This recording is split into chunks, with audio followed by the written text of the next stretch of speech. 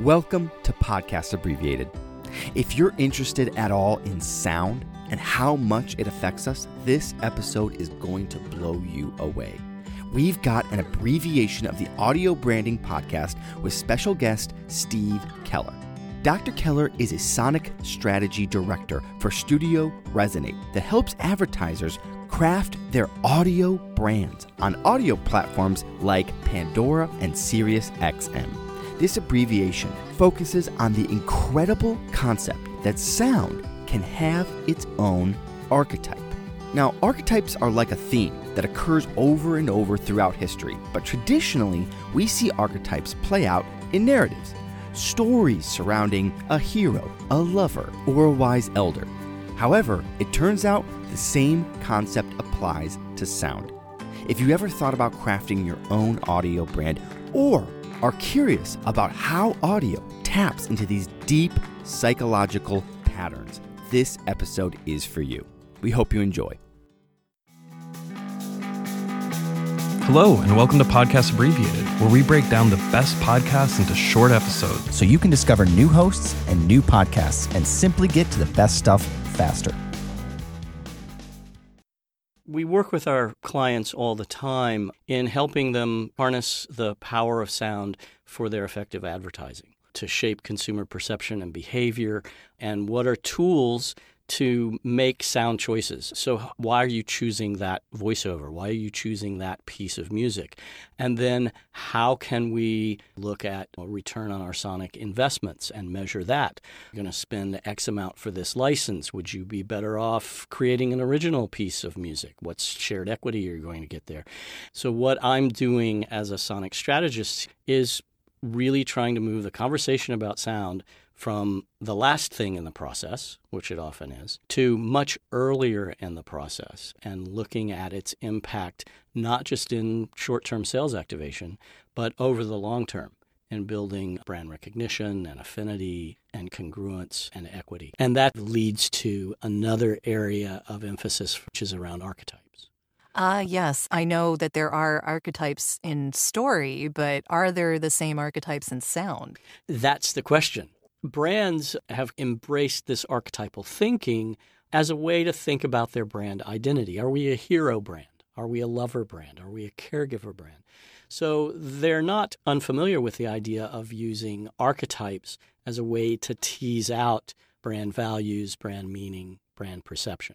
And I started to think about this from a sonic perspective. We know that music has an impact on our emotions and our physiology.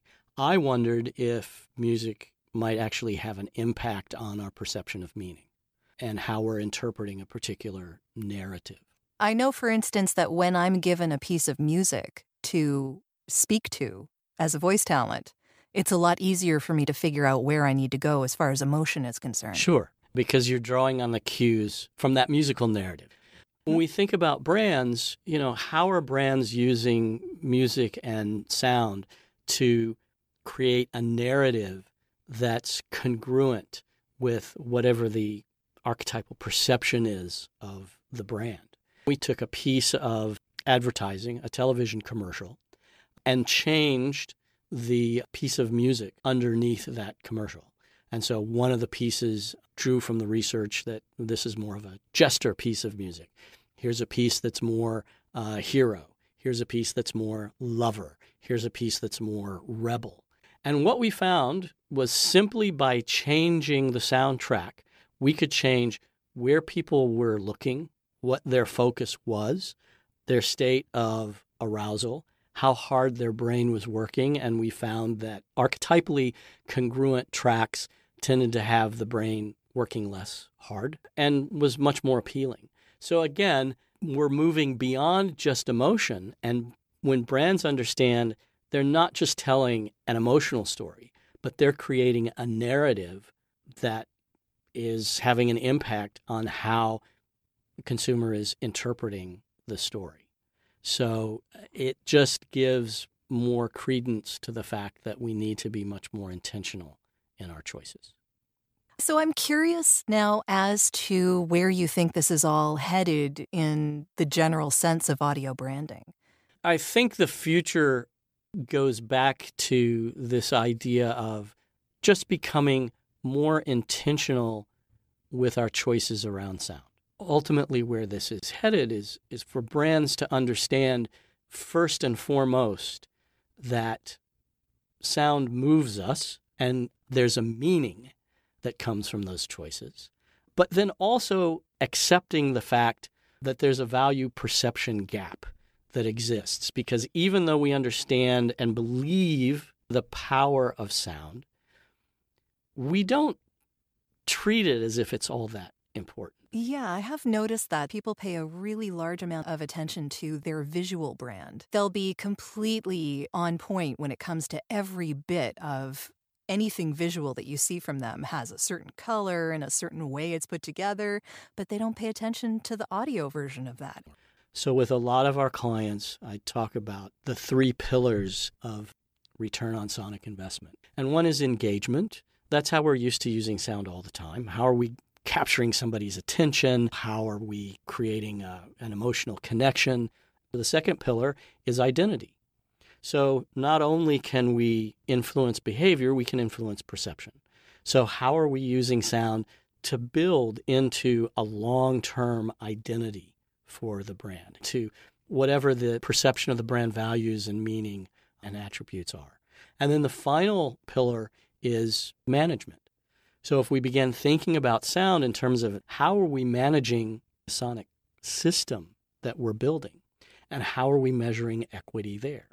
And also realizing that very many of these audio assets that we create are quite literally intangible assets. And I'm talking about copyrights.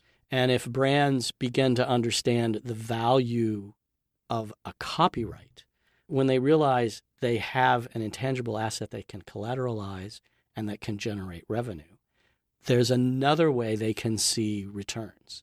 And what's the cost, not simply for creating an asset, but for acquiring a copyright that over time, if it's managed correctly, will simply increase in value. So if brands are looking at identity, perception, equity, if they have KPIs and are measuring outcomes here, it will have a snowball effect all the way back to the point of asking questions about why are we choosing this piece of music? Why are we choosing this voiceover? And how is it going to impact behavior, perception, and brand equity? And that's the ultimate frontier. If you enjoyed this episode, head over to podcastabbreviated.com and check out the video we made for this episode. And stay tuned next week where we have our very first guest, the host of the audio branding podcast, Jody Krangle, where we explore what she's learned over her 100 episodes on the power of sound. We'll see you then.